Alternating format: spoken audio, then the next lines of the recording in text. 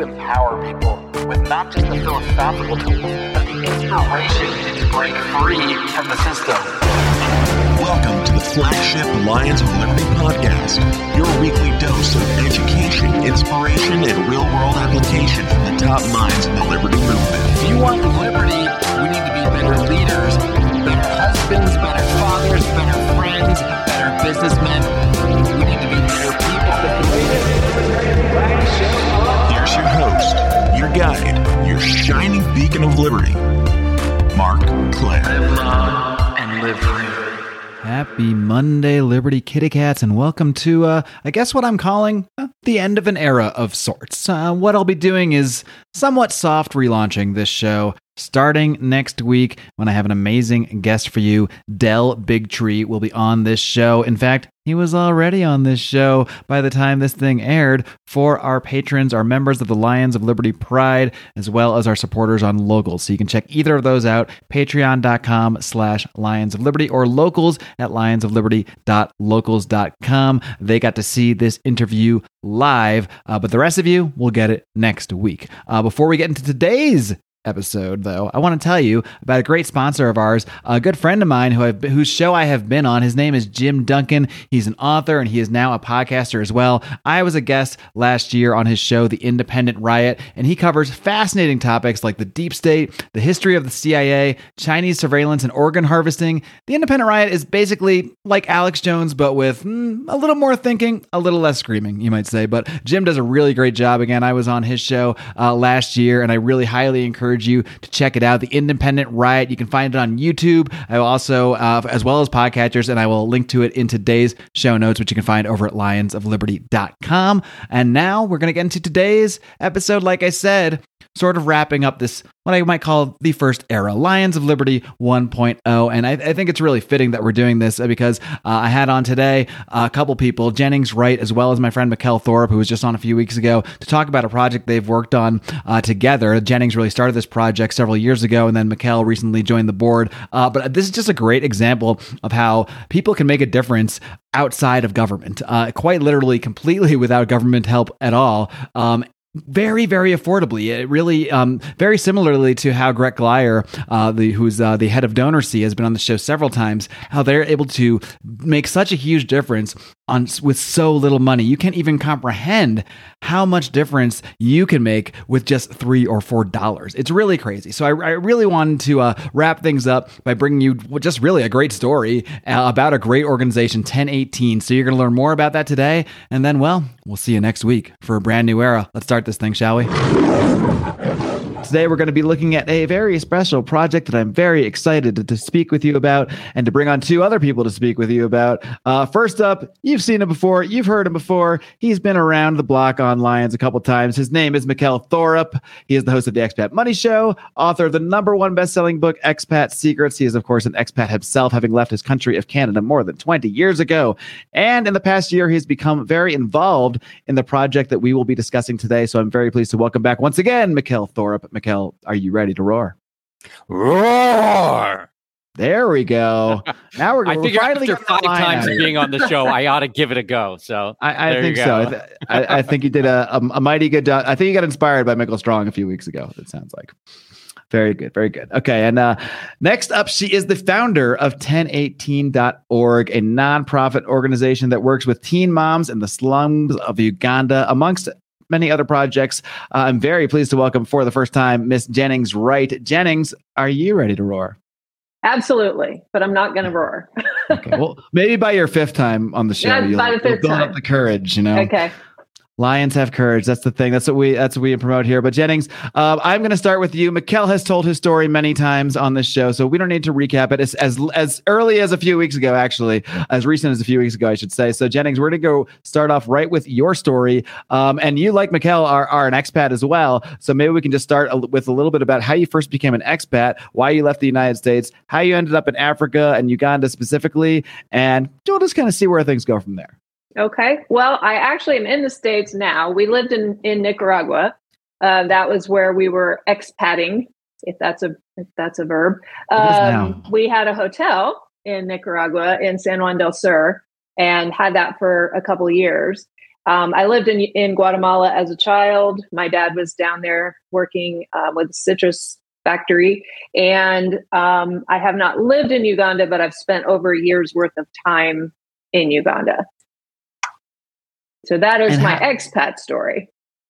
So you were basically like sort of expatting from a very young age. Yeah. I'm curious, like how do you think that changed your perspective just on the world, on dealing with people? How did your perspective of spending so much time when you were younger, like in a place like Guatemala, which is very different than the United States? I would say I spent a little bit of time there. Like, how do you think that changed your perspective just on life in general?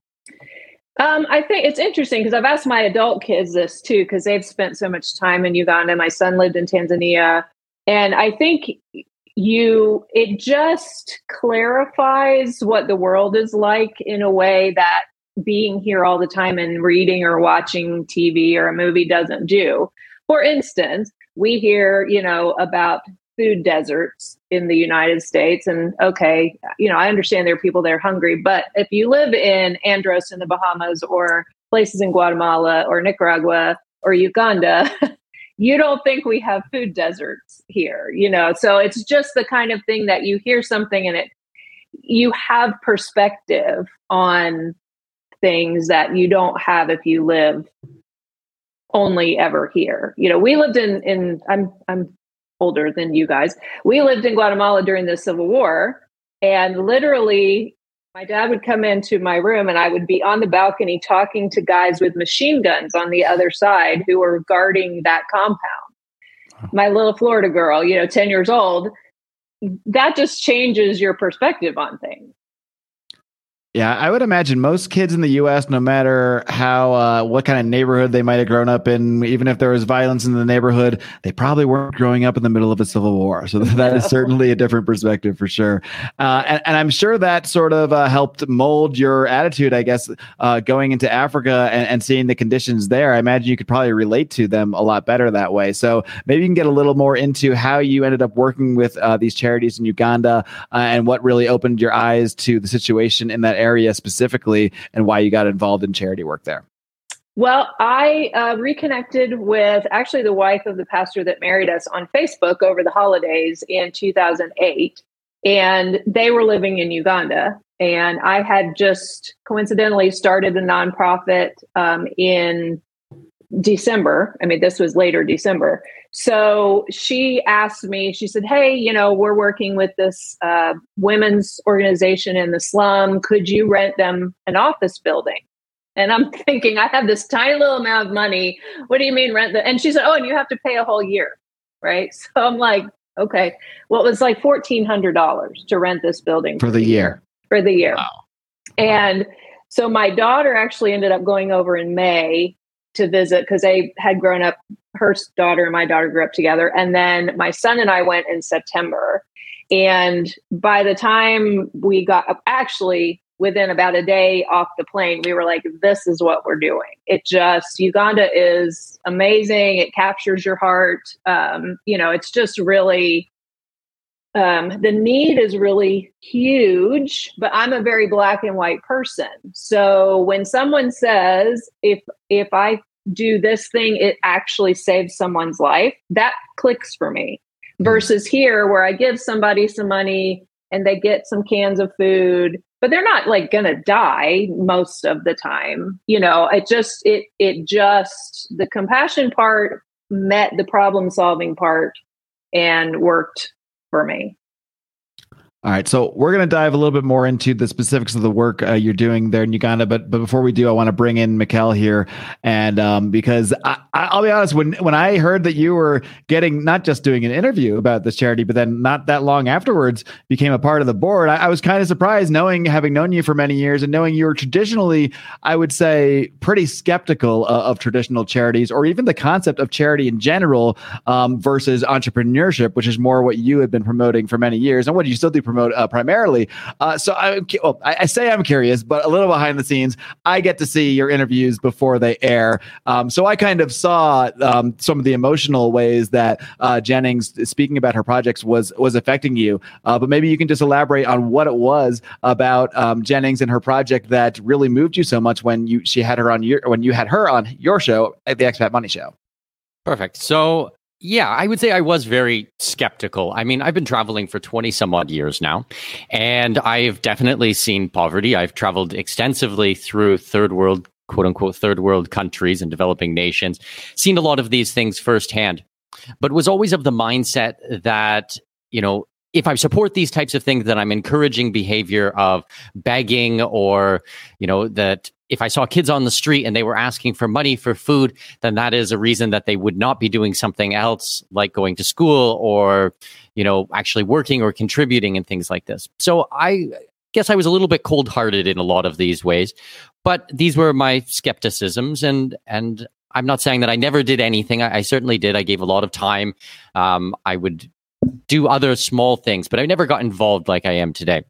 But last year, I had Jennings on my program, and we met through some type of podcast directory, and I quickly read her bio and was an expat in Nicaragua, and now was building a nonprofit in Uganda. And I was like, oh, this will be pretty interesting. I thought, I'll have her on to talk about what is it like to build a nonprofit. For me, it's just another type of business. So I wanted to see how that worked, the logistics, the laws, all of these types of things. Well, Mark, you're thinking in such a Mikkel Thorup way on that one. Like, all right, how's the legal stuff going down? How's the tax situation how the working? Taxes work? What are the benefits from the tax situation and everything like that? So I had Jennings on, and I had to stop about 5 times throughout the interview because I was literally crying. It was really tough on me. First of all, I know Uganda. I've been there. I first went there, I want to say, in about 2012 or 2013. And it is a really special place. Like when Jennings says that, she's right. It is a very, very special place. The people are amazing. Like the warmth that comes through from the Ugandan people is something that's really unique. Now, they're not in your face. They're not loud and boisterous like some of the other neighboring countries. But the people that are there are very genuine. And even though if they don't have a lot, they'll always offer to you. They'll invite you into the home. They'll sit down with you. It's really special. So when I started learning about what was happening in Uganda since I left, and more specifically, since the lockdowns of COVID happened, I was just floored. I couldn't believe what was going on. So anyways, fast forward, we did the interview. I had to pause 3 or 4 times to compose myself. You might not even see, if you listen to the interview or watch it on YouTube now, how distraught I was afterwards. Some of the emotion made it. Yeah, some of that emotion made it on air, but I think, having seen the raw video, like a lot of it didn't, because you can't have 20 minutes of Mikkel crying. Yeah, you don't need to see Mikkel cry. That's not a pretty. That's for your wife only. To do that. Exactly. But I did. I spoke to my wife that night, and I sat down and I talked with her and explain what we had discussed, and we decided that we wanted to get involved. We're quite well to do, so we're in a fortunate position that we could participate. So we started small. I mean, I reached back out to Jennings and I said, I'd like to send this out to my list. I'd like to promote it. And I became a monthly donor. And then Jennings started sending me some other projects that they were working on. I was like, okay, I think I'll get involved in this, and then I'll get involved in that. And then Mark, you actually introduced me to Gret Gleier. Mm-hmm. And I had Gret on the show and was really impressed with him as well in the work that he was doing at DonorSee. He's one of the more impressive humans I've ever encountered, to be honest. Legitimately, what an amazing, amazing individual. And got along really well with him. And after that interview, I told him about this project called 1018 in Uganda that I was starting to get to know and starting to work with, and told him all about it. And he was super excited and asked for an introduction. So made the introduction, and 1018 and DonorSee has now started to do a lot of work together. So, that came from you, Mark, from the introduction that you made. And piece by piece, month by month, I just started doing more. And the more that I learned, the more that I wanted to do, and the more that I contribute. And then, you start to see the difference. This is not a project where it's like you just throw money into a black hole and you don't know if it ever helps anyone, if it ever affects anyone. No, like you really get to see where your money goes, who it helps. And more than that, like you get to talk to the people involved and see videos and thank yous. And, Jennings has sent me videos of my donations of an entire table full of food that it's going to buy to support the family for a month. And it's not like, one person. I mean, Jennings, you were showing me some of the videos and it was like a pretty informal orphanage of this mama who had taken on half a dozen kids and all these babies and basically couldn't even feed herself because her heart is so big. She's now opened it up to bring in all these kids who don't have families. I was like, oh my God, like I didn't know what to do. So I just start talking about it and giving and participating. And on earlier or late last year, Jennings honored me and she asked me to stand up and sit on the board of directors. And I absolutely jumped at the opportunity. And I guess that's kind of where we are now is, trying to bring awareness, trying to talk about the project and what we're doing and why we are so different, which is something that I think Jennings should definitely speak about. But yeah, it's been an amazing experience. Absolutely. All right, so I'll toss it back to Jennings then to delve into, well, maybe before we get into the specifics of the work you're doing, maybe you could just give a little more background on the situation in Uganda. And maybe I think people had this idea about Africa as like, oh yeah, Africa, it's over there and there's poor people, without really understanding the difference between maybe how the situation is in Uganda versus Kenya versus Rwanda or whatever. So what really makes Uganda unique and about the situation there? Maybe you can give some of the political history, the political background. And so people can really understand the context of the situation that the people that you're helping are in. Okay, so Uganda was colonized by the British when they also had Kenya, and they basically used Uganda as their breadbasket. So they went into Kenya, they built cities, they built pretty decent infrastructure, but Uganda was the plantation. And so they really didn't do very much development in Uganda. Part of that's good and part of that's bad. Unfortunately, like most African countries, Idi Amin came. I mean, Zimbabwe, all these places end up with dictators for whatever geopolitical reasons. But Idi Amin came, the British had let it go, and Uganda suffered. 250 to 300,000 people were killed under Idi Amin. It was a really, really terrible time. And there's still a lot of scars from that. So the current president, Museveni, was elected not right after Idi Amin, but the next one. It was a vote between, and he's been president ever since. He keeps getting elected. He keeps being 75. I mean, literally, since I've been going to Uganda, he's 75. So I'm not really sure how that works. They don't just fudge the vote totals, but they fudge even their own age. Yeah. So, and it's one of these for Africa, not so bad. For pretty much everywhere else, he's terrible. The lockdowns happened during the first lockdown last year. Happened during an election cycle. The election was actually in January, and so everybody was locked down, but then they were beating people up saying that they were breaking COVID lockdowns to campaign for the guy who really won. They did house arrest for that guy because of COVID. So, Uganda is 65% 18 years old and under. Think about that. Wow. 65% of the population is 18 and under.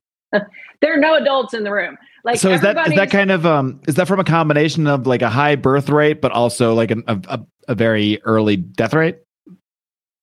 So think about an hourglass. You have these people up here that are elderly, and you have these people down here that are 18 and under, and you've lost this middle group to AIDS. and almost exclusively. And then various sexually transmitted diseases that turn into cancer, like cervical cancer, prostate cancer, things like that, because of STDs. So, you've got these old men like Museveni, who's only 75. He's only 75, but he's, up here. And then all these kids. So Bobby Wine, who was running against him, is 36. He grew up in the slum. He's this rap superstar. And they just did everything they could to make sure he didn't win. I think he's still under house arrest. The election was in January. I think his wife and kids got out. So anyway, the political situation, not great. There is no free school. No, they don't have the Kampala Unified School District or anything. You just have a bunch of schools. You have to pay school fees to go, even if you don't pay tuition. So you have to pay for uniforms, testing fees. You have to bring a certain number of paper towels and brooms and towels and school supplies and all of this. And this is way out of reach of more than half of Ugandans, and even more since the lockdown. So you've got a vastly illiterate, huge population of young people with basically no adults. Think of your worst teenage nightmare party where your parents were freaking out because what you were doing. It's the whole country. The whole country's like that. Wow. Lord of the Flies, but they don't know how to read or write or provide. Right, exactly. Yeah. All right. There's a couple aspects I want to kind of hone in on here. One, I think there might be a lot of libertarians listening, hearing about the schools and that sort of thing and thinking, well, great, screw the schools. They shouldn't be in these crappy schools anyway. They can go homeschool or something. But again, this is a very different situation. So maybe you can just address like the importance of the school to other aspects of life besides just learning, because these kids don't have the same kind of options that any kids that we can comprehend will, that they can just go home and have lunch at home and learn at home. Like that is a completely different situation there. Right. And I homeschooled my kids for 13 years. So I totally am on with homeschooling. Right. But first of all, really all the parents and grandparents are illiterate. So who's going to teach you? Right. Secondly, you've got, Uganda has very few cities. Kampala's big and crazy. It's got Entebbe, Mbarara, Jinja, and really that's about it. Everything else is village and, just out. So they don't have power. You've got 60 tribal languages in Uganda. English is technically the official language, but unless you go to school, you don't learn English. So if all the educational material is in English, even if you could get it, how would you learn to read it? Because you don't speak English. You speak Rinkole or Luganda or whatever. Personally, home, they're probably working out in a field. They're shepherding cows or sheep. They're hoeing for corn. They're growing matoke. They're doing all that stuff. They're, children as young as 4 carry water for over a mile. They have little jerry cans. You have a jerry can that's like 20 pounds. And then they have these little jerry cans. And their 4-year-olds go by themselves to the water, a mile to get water from a gross, contaminated puddle and bring it back. So if they don't go to school, they're not going to learn. They're not going to learn English. They're not going to learn to read and write. They probably are going to get all kinds, diseases. Childhood mortality is huge. Many children, and I don't know the statistics right now, probably more in the lockdown, don't make it past 5. So, then if they do go to school, they get 2 meals. So they may not get any meals at home, or maybe they only get 1 meal at home or a small meal at home. But if they go to school, during the time they're in school, they actually are getting meals. So even if nothing else, they're not starving if they're in school. Another thing I want to look at a little bit is, I here in the first world, I guess, as you call it, I'm here in Mexico. I don't know how that's classified, but it's not that similar. It's fairly similar to the situation in Mexico City as it is in Los Angeles. Honestly, like the lockdowns, yes, they suck, and yes, they affect people's lives. Yes, they are horrible, but most people are kind of okay. We do have the internet. A lot of people have moved their jobs online. You can still go to the market and get food. This is still a much different situation than how these lockdowns are used and how they are affected in the real third world. I don't know if Mexico's considered third world. Parts of it are, whatever. But in Africa and places like that, a lockdown is a totally different thing. It's not where, oh, cool, we'll just sit down and collect our government paycheck for 2 months and order Uber Eats. So maybe either of you could probably take this too, because I know Mikkel knows a lot about this stuff. How does the situation with lockdowns affect those in a place like Uganda or Uganda specifically in this case, in a way they just don't affect people in a place like the United States or even here in Mexico City? Well, in Uganda, so what they did when they closed the schools have been closed since March last year, 2020, March 2020. They are hopefully opening soon. What they did is if you were in an international school or a private school in Kampala, sure, you went online, you started doing stuff from the internet. What they told everybody else is we're going to do classes on the radio in English. Okay. So A, you have to have radio. B, that's every class. So from primary 1 through secondary 6, you had to figure out when your classes were and on what radio station. You had to speak English. You had to have the materials. And so none of that worked for anybody. I mean, nobody did that. Who was going to do that? Secondly, when they said lockdown, they meant lockdown. The only vehicles that were allowed to run were lorries that were transporting food. That's it. In the whole country. You couldn't ride a bicycle. They killed more people for breaking the lockdown than died from COVID because of COVID. And they confiscated people's bicycles. They beat a bump in the middle of the road. You stayed in your house, period, for months. It was very bad. It's still not fully unlocked. But it's mostly now. Right. One more thing I want to discuss, and then we'll get into some of maybe the more specific projects that you guys have been working on. But if you could just address kind of how a charity, like I've talked about this with Greg Lyer quite a bit as well, but how some of the problems with traditional charities, or maybe some of the larger charitable organizations, like say like a United Way or a UNICEF, not to knock those organizations. I'm sure there's a lot of good work done within them, but maybe you could address why. And I know a lot of people like Mikkel, those are the kind of organizations that you would have been very skeptical of even taking a sniff at previously. And, Jennings' organization here, 1018, is very different than how those organizations are run. So maybe you can just address like where the money goes, how the money gets through, and how that's different than when it's filtered through one of these, larger organizations like I'm just saying United Way as an example because it's one I know of, but just generally speaking. When you have any big organization, company, church, whatever, has bureaucracy. I mean, you have to.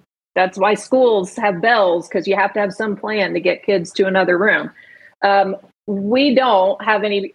You're looking at the bureaucracy. Mikkel and me and a couple other people. What a couple stuffy bureaucrats we got here. Yeah. So until we started using DonorSee, which does take a fee, and that's fine because they promote us and stuff. We use 100% of the money given to us for the program. Everybody on this side of the ocean does everything we do for free. So you personally take nothing out of this at all? No. And I'm a donor. So it'd be kind of silly to take something back out that I just put in. Let me interrupt on that one as well, because I asked this question too. I was like, well, Jennings, you take a salary, right? She's like, no, I tithe a large portion of my income every single year and have been doing it for 13, 14 years now. It would be ridiculous to take a salary of the money that you're already donating. Right. I don't take a salary. Even you can go and look up 1018 on the charity and figure, like, we're very transparent about where everything goes. You'll see salary on there. That's not for Jennings. That's not for me. That's for the security guard who watches the buildings in our halfway house in Uganda. We're actually providing jobs over there. Those are done by Ugandans, not by Westerners, not by anything like that. That's teachers for our literacy program. That's where that type of money goes. And we have angel donors. You have to pay for a website. You have to pay for accounting software. But we have angel donors that pay specifically. They pay that on their own cards. They don't even donate to pay it. They get an in-kind donation. So, we literally, other than a credit card fee, if somebody chooses not to pay that or something, 100% of the money goes. The other difference is if you give to the Red Cross, like this terrible tornadoes that just came through, the Red Cross is there, great. But if I give today, I don't know when my money is going to be used, or if my $50 is going to somebody's salary or that truck or the gas or the water. We have an average turnaround time of 5 days. Someone gives money to when it's used. 5. That's the average. Sometimes it's like that day. And sometimes depending on the project, it might be a little longer because it takes us that long to get it coordinated and paid for.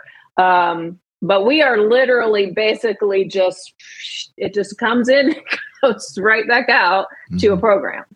All right, Kitty, time to take a quick break to tell you about our fantastic sponsors. These guys have been sponsoring us for so long. They help us continue to produce this program. They have helped us launch this new era, and those are our friends at I Trust Capital. These guys are the number one best place to invest in cryptocurrencies for your future. You can protect those gains, protect that growth by investing through their traditional IRA structure. And there is just no better place to buy cryptocurrencies to pay the lowest fees to get the most competitive rates. In fact, if you join right now through our affiliate link, they are waiving their monthly fees. You're not even going to pay monthly fees for this service. So head over to itrust.capital/lions. Guys, if that all wasn't enough, I have something else for you. That's right. They're now going to give you $100 in Bitcoin when you sign up again using our link. That is itrust.capital/lions. Invest in your future, protect yourself, and don't let the tax man get a hold of them gains. Similarly with Gret at DonorCA, he also doesn't take a salary. You mentioned their fee there, but their fee is very small, and it only literally just goes to pay people to run this app that they use essentially, right, and to run the overhead. So all very impressive for all of you that, the work you're doing probably could be justified as a full-time salary. And it probably is a full-time salary position at many of these larger organizations. So, I mean, look, I'm not denying people need to get paid maybe at some of these organizations to run them full-time. But let's just say I'm a lot more impressed by what you do. And I'm, we have 4 other businesses. So we're self-employed. We have 4 businesses. We have an income that we tithe off of. So I am fortunate that I don't have to do that. I can give my time, and I understand that. And I don't have a problem with DonorC taking their money or someone needing to do it as a job, but we just have never had to do that. And it's really important to me. I'm not going to take $50 when I know what $50 is going to do there. Right. For you, it's maybe an extra night out at a decent dinner or half of a decent dinner or something. But for someone else, It's changing their entire life. Right. So one thing I want to get into is some of the more personal stories, because I really want people to understand, we can talk about in generalities how people are poor, in generalities how people are having tough times there. But I think it really is, and I think maybe more so for Mikkel too, what pulled him into this was him hearing a lot of the firsthand stories about people that you're helping out and about a lot of the hardships that a lot of these young moms specifically have to go through there. Mikkel, maybe you can just take this one. And is there any story that stood out to you, either specifically, when you were first talking to Jennings on your interview, or maybe something that you got involved in very early on that has really, something that's really affected you and really not only just tugged at your heart, but also shown you like how much you can easily help people with a very small amount of money in a place like this? Yeah, I have a couple of stories. So I remember when I first interviewed you, Jennings, you were telling me a story about how we got so many teen moms and how they end up coming to the halfway house. And I remember you telling me it was like during the lockdowns, okay, they locked everybody down So much so that even if the girls did have a job or did have some way of earning any income, they could no longer go to their job. They couldn't get anything. So a lot of them lost where they were living and were literally sleeping on the streets. And from there, they started turning to prostitution. Now, prostitution is not necessarily what we would think on someone trading sex for money. A lot of this time was trading a night with a man for some rice or for a little piece of chicken or something like that. And consequently, a lot of the girls ended up getting pregnant. Now, we're talking about 13, 14, 15, 16-year-old girls getting pregnant, sleeping on the streets, no medical attention. And I remember you telling me about a girl who approached the halfway house, and she was sick with fever. The baby was so sick, the umbilical cord was still attached. She had given birth on the side of the road by herself, and she's just a kid. I mean, like it's something that's really hard for my mind to even fathom. Now, keep in mind, I've been traveling for 20 years straight. I have seen some really wild things, but that image in my head of, walking up at the door with a sick baby, delirious with fever, and the umbilical cord still attached. I mean, that's like unbelievably rough. Like, I don't even know what else to say after something like that. Yeah, me neither. Literally me neither. I mean, that kind of stuff is just, it's the kind of thing that we can't even wrap our heads around here. Or like I say, I mean, like maybe most people listening to this program, poverty has a whole different meaning in a place like this. It just can't even be related. The poorest person in the United States is not giving birth that way. No. And the problem with the lockdowns, and so teen pregnancy has been an issue, especially in places we work. The Namwango slum that I've worked in, the very first building I rented was in Namwango, is Uganda's largest slum. And teen pregnancy has always been a problem because poverty is a problem. And if you're a girl, and we call it formal or informal sex work. If you go live with a guy because he says, I have a place and you don't have to stay on the street, and then he kicks you out as soon as you get pregnant, that is a form of prostitution, that you are giving yourself solely to have a roof over your head. So even before the lockdown, we were working with teen girls. But since the lockdown, in some villages, and the UN and the government have done some surveys, as many as 2/3 of girls between 15 and 19 got pregnant during the lockdowns. Now, they didn't even count anybody under 15. I have a 15-year-old right now in the program who's 5 months pregnant. We've had 13-year-olds come that are pregnant. So they didn't even count 15. So, again, there's no parents. You've got jajas and grandfathers. They can't work because of the lockdown. These people work in what they call the informal economy. That's I'm hawking on the street. I'm making mandazi, that you're coming to buy, street food type thing.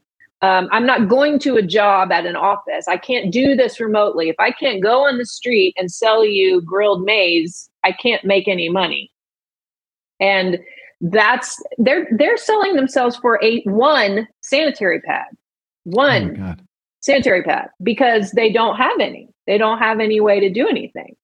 So our program from the start, and we are going to be adding pregnant girls next year. We haven't had the room. We've been dealing with teen moms and up with vocational skills.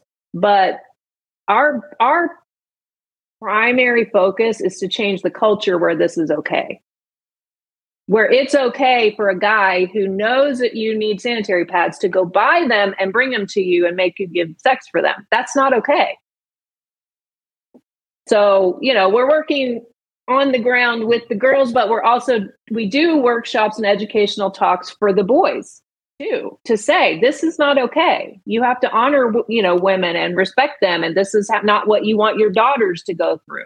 So is this kind of stuff not, I don't want to say seen as okay, but maybe it kind of is. I mean, is it just such a different culture that maybe the idea of whether it's okay or not isn't even a question? It just is. This is our life. This is how hard things are. It's not okay because it's not out there. Mm-hmm. It's just there is But I mean, is it well known that this kind of stuff happens to the general population, or is it just like there's not that much awareness about it? No, I mean, and a lot of the men and boys are coming from outside of the slum to bring chicken and chips and pizza and so they really are preying on the people that are in this situation. They're not necessarily part of that situation themselves. Yes. Now, there has been in Uganda, like all of Africa and a lot of Asian countries, child bride practices have been a problem. It is technically outlawed. You can't get married under 16. Technically, the bride price has been outlawed. But what happened, especially in the first lockdown, is a lot of girls got sold into marriage. And these are never legal marriages either. And it's always some old dude. So they got sold bride price. And the only thing that making the bride price illegal means is they give it as a gift now, so it can't be given back if the girl returns home, instead of having to give it back if the girl returns home. They still get the money. They still get rid of the girl. I mean, people were killing their children because they couldn't feed them. So they're selling them. We work with a school in a very remote village, and I think we had 7 girls that got married. That school only goes to primary 7. That's the equivalent of 8th grade in the US. And we had 7 girls given for brides during the first lockdown.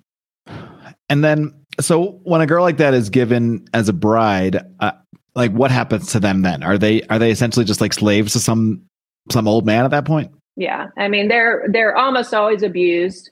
They get pregnant very young. So and rarely are they getting any sort of prenatal medical care. They may have a midwife or something. They have a lot of girls that young having babies have problems anyway, because their body's just not ready. But if they get fistula, I won't go into it here, but you can look it up. It's a big problem in a lot of rural African countries. It's a problem you get if things don't get fixed after you have a baby, I guess.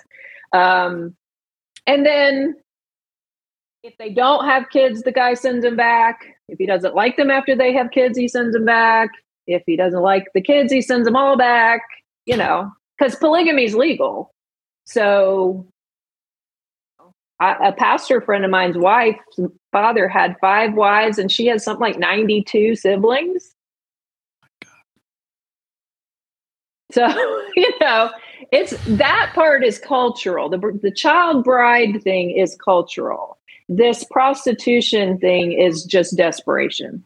That's what, that's what it is. Gotcha. And I guess some of those things are maybe easier to change or help in the short term. You might be able to help someone get out of a specific situation, but changing an entire culture where this is just what's done, that is a little bit more of a challenge, I would imagine. Well, and that's why we don't just work with the girls. We work with the girls on their value, on their, on their options. We are working on this holistic vocational education thing where they are learning a skill that they can have their own business or get a job or something on their own and support their family. We do a lot of mentoring and counseling. We have Strong Minds. We have Turning Point. We have Teen Talk. We have people come in. We are working with the girls on their value, knowing that they are worth more than a sanitary pad, that this is something that you don't just give away, while not guilting them, because, you're desperate.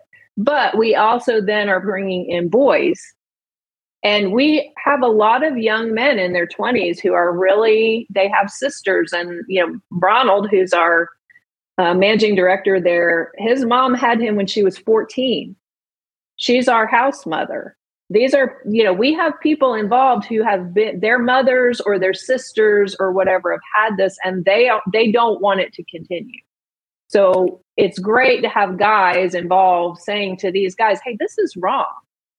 We have a guy that got AIDS from doing what I said, came down with something, bribed this girl into sex, and then he ended up with AIDS. And he's come and talked to them, to the boys, and said, look, I came down here for a good time because it only cost me chicken and chips, and now I have AIDS for the rest of my life, So it's slow, of course. Probably not going to be in my lifetime, but we're working on it. Gotcha. Oh, this is heavy stuff, for sure. And but one reason I wanted to bring you guys on here to start the new year on more of a positive note. And I know this can feel like really heavy, negative stuff, but the work you guys are doing is incredibly positive. So maybe we can focus on some of the success stories now. Some of the people that you have gone in there and worked in, and I think I'd like to really emphasize as well, like, the cost, because I think it can be very difficult for people in the first world to wrap their heads around how far even like $2 of their dollars can go to help some of these people.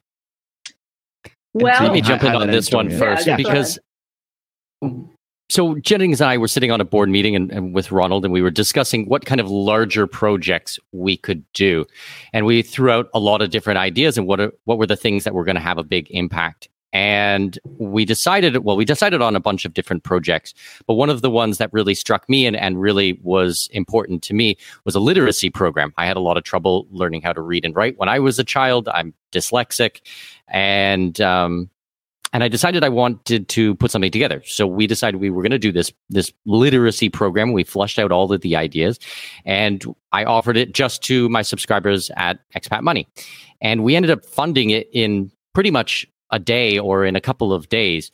And what we put together is we're taking 60 girls, 60 teen mothers who don't know how to read and write, and putting them through an entire literacy program. So teaching them how to read, to write, and basic arithmetic. The money that we raised, we've actually raised over $6,000. Our goal was $6,000. We smoked that goal very fast due to the amazing generosity of my subscribers.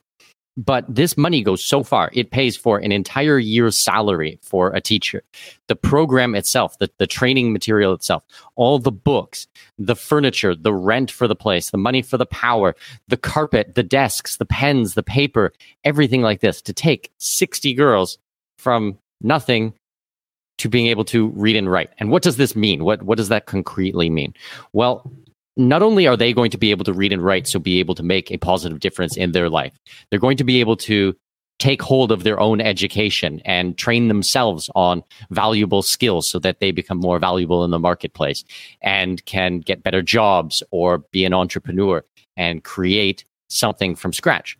But more than that, they're going to now be able to teach their children, when the children are growing up, how to read and write. They're going to be able to teach the other girls at the halfway house or in their community, in their neighbors, all of these other girls. So this group of 60 is a seed, which is going to be able to assist so many people in the community, which is amazing for me to think about. I think that is just such a gift, because I really can't imagine not being able to read. Like I would find that at this point in my life so debilitating to anything that I want to do. It's something that we just absolutely take for granted, but it is just such a core thing that makes us human.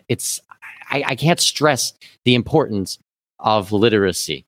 And it's going to be really exciting this year to watch how this unfolds and the response that we get. We've already seen a whole bunch of videos from the girls who are so excited to be able to partake in this. We're getting everything ready right now. I mean, for me, I think this is a really special program. Yeah.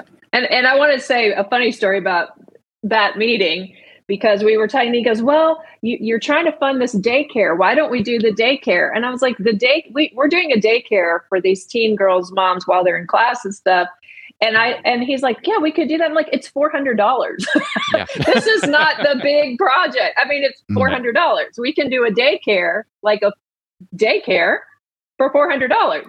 So, like, what does that mean? What does the $400 do? Does it just set up the daycare? Set up we have a compound, and so everything's within the compound. But we'll have staff. We have staff and volunteers. We'll have toys. We'll have books. We'll have cribs. We'll have a safe place for them to be, because these moms come and they do a half-day class, and so there are pictures on our social media of these moms with babies tied to their front and back doing hairdressing class or tailoring class, feeding babies while they're doing tailoring or something. And so what we want is for them to be able to drop the kids, do the not class, literally drop them, but place them pay attention to what's going on in the class, of course, and not be feeding babies and all that stuff.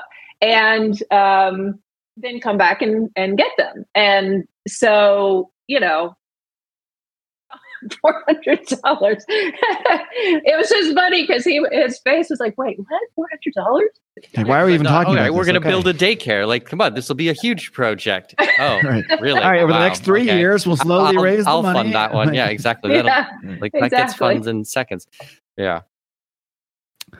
Pretty well. Yeah, I mean, that's just another great example of how it is so hard for us to wrap our heads around how far a money like this can go in a place like this. One thing I want to go back and emphasize too, and maybe you guys can both speak on this a little bit, like we discussed, Jennings, you don't take any salary from this. That would be silly. You put money into it. Same with you, Mikkel. You don't take a salary from being on the board. You put money into this. I think a big part and this has been a big part of my message here on Lions of Liberty in the past year and a half specifically. And there's a lot of people out there, especially in the libertarian movement. They want to help everybody. They actually have like huge hearts and they really want to help people out. And I think that's an amazing thing. And that's why I'm doing a show like this, to find some of those people and get more money to these projects where this money can go so far. But at the same time, I think this really does highlight how putting yourself and becoming an entrepreneur, being someone who's independent, can put you in a position to help others so much more. Like Jennings, right. You are able to run this organization and not take money for your salary, but put a decent amount of your salary that you do earn into that organization. You could only do that because you first put yourself in a good situation yourself. Same with you, Mikkel. You're able to scoff at $400 for a daycare, but that's because you have put yourself in a situation where that's absolutely nothing to you. So I know this is, and I think this is not just a message that I want to deliver to libertarians here, but this is also maybe on a smaller level, part of what you guys are doing in Uganda. You're trying to help people to help themselves be set up better so that they can then carry on the torch and help people as well. So maybe that's on a smaller scale. Maybe you're not getting these people to making like 6-figure salaries or anything like that, but you don't need a 6-figure salary to help people in Uganda. You need a lot less than that. So maybe you could both could emphasize a little bit how some of these projects help people, not just in the short term, not even just as much as just building a daycare for the day, but turning some of these people into entrepreneurs so they can actually become the leaders in their communities and become the people that are out there helping others to the point that maybe they don't even, hopefully you guys are, I'm sure you guys will always find a use, but maybe someday they don't even need a 1018 to be there doing all this work because maybe they're doing it themselves. Well, so we have a program called Skills for Life. It's a vocational school. Right now we do hairdressing and tailoring. So we are third term. We started in January last year, got interrupted with the lockdown, whatever, but we're about to finish up our third term. And so first of all, Uganda is actually the most entrepreneurial country in the world. On top of having the youngest population, it's the most entrepreneurial country in the whole world, according to all the statistics. So what we are doing is teaching skills, hairdressing and tailoring, that are relatively high dollar income skills for, you can work in a salon or you can do hair at your home. You can go get a job somewhere like in a factory or something, or you can take in making school uniforms and gomeza and, doing repairs and things like that. Our whole thing, my dad was self-employed. My grandfather was self-employed. My husband and I have always been self-employed. We are big on entrepreneurship and sort of charting your own destiny a bit. So these programs are so that they can create a sustainable income for themselves and their family. I'm not planning to, nor have I ever done in any of my work in Uganda, given people money to do nothing. Mm-hmm. If somebody was in a crisis, we might pay their rent for a couple months till they get on their feet. But we've done micro business grants, we've done business training, we've done all of it is so that they can go on and do it themselves and teach their kids and, tell their neighbors. Now, we could rent an entire city block building 10 stories high, fill it up and not meet the need. There's 30,000 people in Namwango and it's huge. But we are chipping away 20 students at a time in Skills for Life. Right now, we're adding the computer literacy, which also opens up job opportunities for people. Sure. Reading and writing, obviously, even just knowing English is a big thing. Like when we lived in Nicaragua, most Nicaraguans don't speak English. So we hired people that spoke English because most of our guests were not Nicaraguan. They weren't from the Latin American countries. So that's a skill too, to be able to work in hospitality or something like that. Just knowing English is big. So our whole goal is that they don't need us anymore. They might want to come to say hi, but they don't need us anymore. And Mikkel, maybe you could emphasize more the entrepreneurial aspect and what you bring to the table as far as that goes, because that has been not just your message for 20 years, it's been your life for 20 years. I don't even know. When was the last time you had a regular job? Maybe 15 years ago, something like that? It's been a while, let's just say that. Well, I think these are also some of the main reasons that I decided to get involved in 1018, because yes, we covered a lot of the terrible things that are happening in Uganda, but specifically this nonprofit was very special for me. Number one, because it is based on entrepreneurship. We're not creating dependence here. Actually, we're trying to create independence. We want people to be able to stand on their own 2 feet. So that came through in the messaging when I first spoke with Jennings, and on every single meeting that we've taken together since. Entrepreneurship is at the core of the values. The other big thing, and certainly applicable on today's show, is I'm very libertarian, and I hope, Jennings, you don't mind me saying, she's libertarian as well. So, we can all come out of the closet on this show. Yeah. I think we're in a safe place. Well, it's like I never want to presume for anyone else on what they will say about their ideologies, but I know that both of us are very, very libertarian. Yeah, don't worry, folks. You're not sending money to some commie or anything like that. Exactly. I mean, there's enough of those. Might be important to emphasize. There's enough of those organizations around the world. So, right. So those are two of the big things that really stood out for me, as well as what we talked about earlier. I really do think that entrepreneurship is the greatest thing in the world, because entrepreneurs, what we are meant to do, or at our core of our being, is solve problems. I mean, that's what we do. So we're literally out there looking for ways that we can help people all day long, and it's an amazing gift to be able to give. It's an amazing skill to develop. And having people at the core of the organization who are entrepreneurs and then teach these values and these skills to the girls as they're going through the program cannot be understated. I mean, this is a huge thing. And hopefully, as the nonprofit grows, we're going to be able to add additional skills. We've talked about, basic accounting courses and how to keep the books, financial things like this, so that as the girls go, they can grow and progress. Just like we're doing with the literacy program. We've completely funded our literacy program, how to read and write. But our next step, or our 2.0, is our computer classroom. So teaching basic computer skills. We need to, first of all, get the classroom and the teacher and the equipment. But there's so many reasons to have this. This is not just so that they can go out there and play Candy Crush or screw around on the internet. It's so that they can apply for jobs. I mean, since the lockdowns, all of the jobs have gone from print format to being posted online. So if you don't know how to use a computer, ID stuff, is all done online. So what are you going to do then if you don't have access to this? How is the internet situation there? Like, because I'm just thinking, like, okay, if these people are learning to read, learning to write, learning communication skills, learning to use computers, at some point, if they have a good enough connection, they could be just as eligible for a lot of remote jobs out there as any of us that were raised in the first world with all these skills. Yeah, I mean, I would say in Kampala or in the cities, it's Nicaragua was. I mean, it's a lot slower than I'm streaming right here with my fiber connection. But most of the time, it mostly works, which is pretty much what Nicaragua was. That's about the most I can hope for here in Mexico. Yeah. So that sounds like a win to me. Now, a lot of it depends on the power.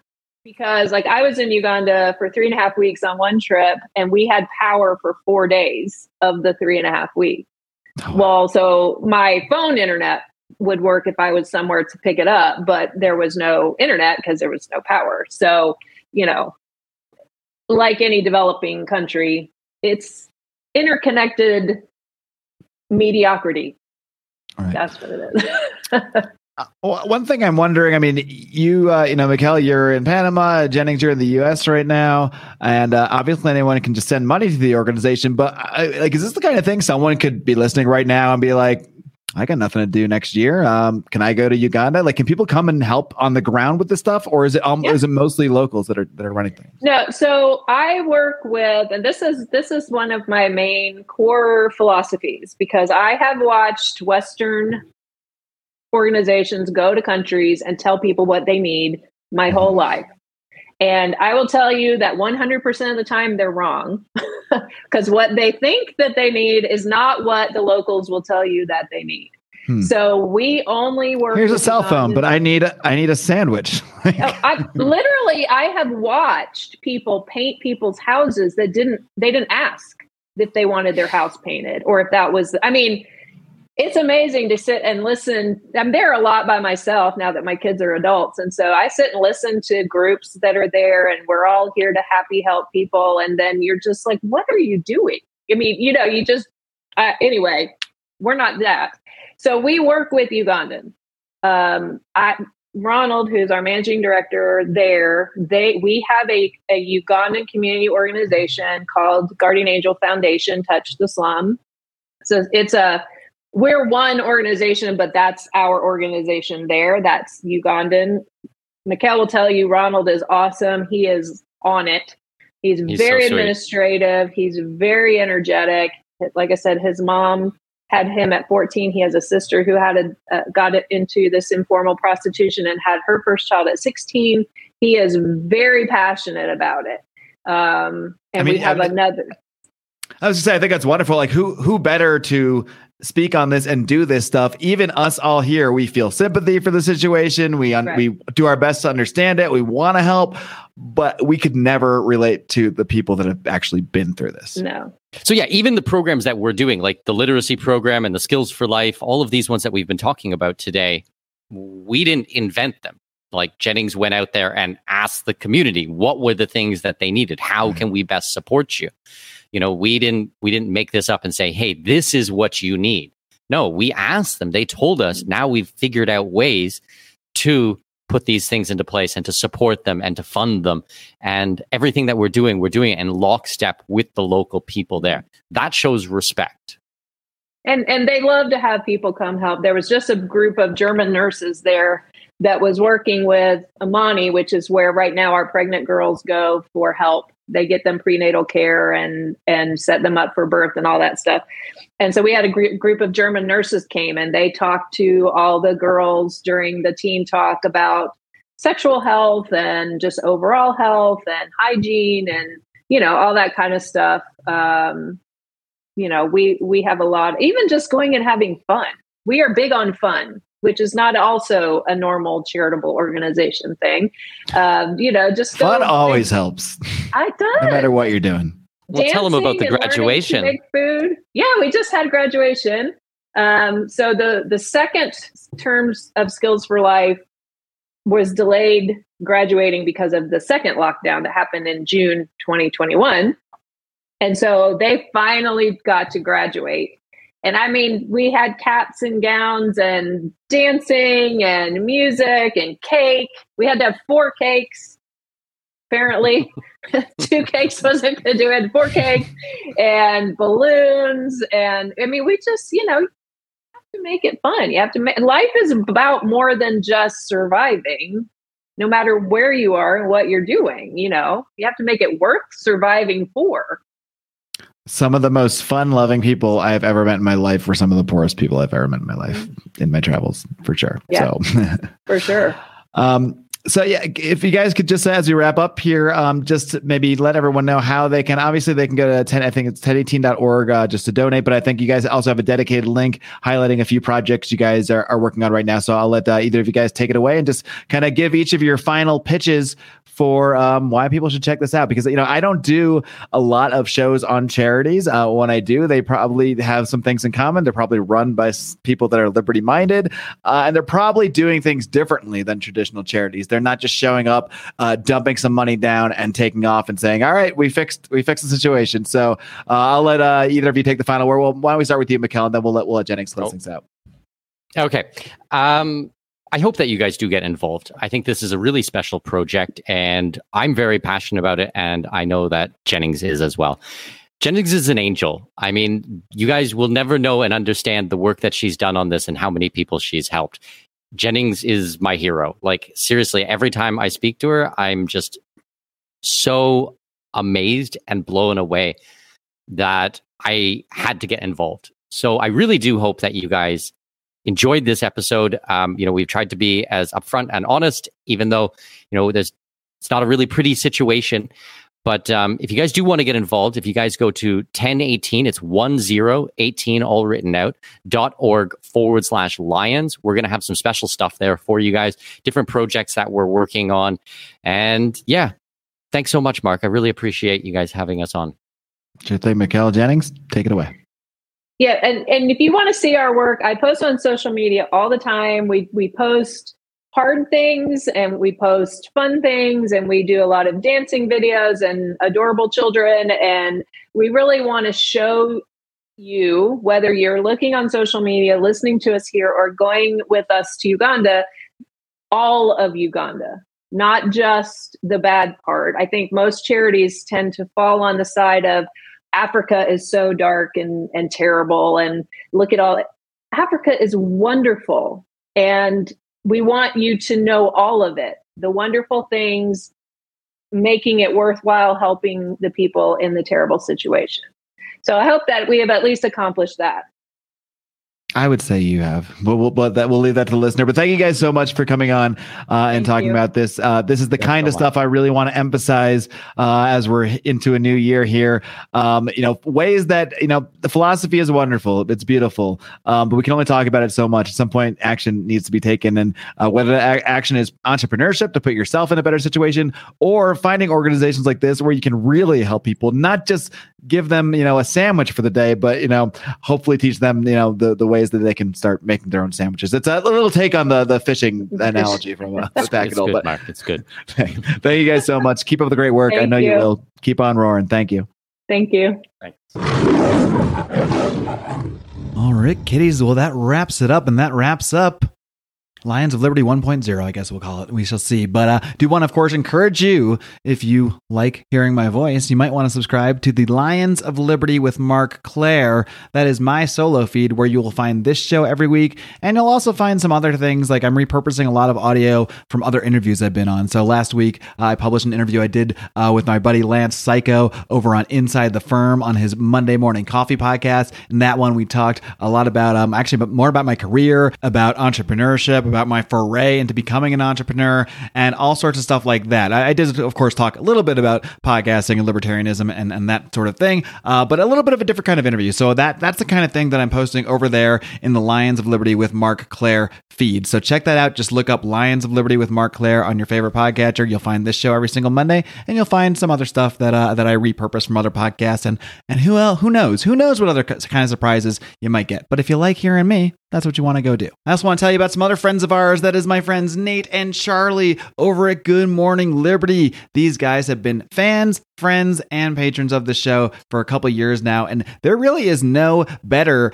daily spot for liberty type news than Good Morning Liberty, because they really do break down the news by filtering it through those ideas of liberty. Tom Woods is crushing it with 5 interviews a week, but if you're looking for a daily news show, Good Morning Liberty, you just can't top it. So check out Good Morning Liberty. You can find them on any podcatcher, or of course, their always amazing URL, which is still working, BernieLies.com. You got to check them out. That's all I've got this week, my friends. I will see you next week. I'm going to be in a new location. I'm going to be living on the beach in Playa del Carmen, Mexico. And you will be here for a brand new era of Lions of Liberty. I'm looking forward to it. Until then, until next time.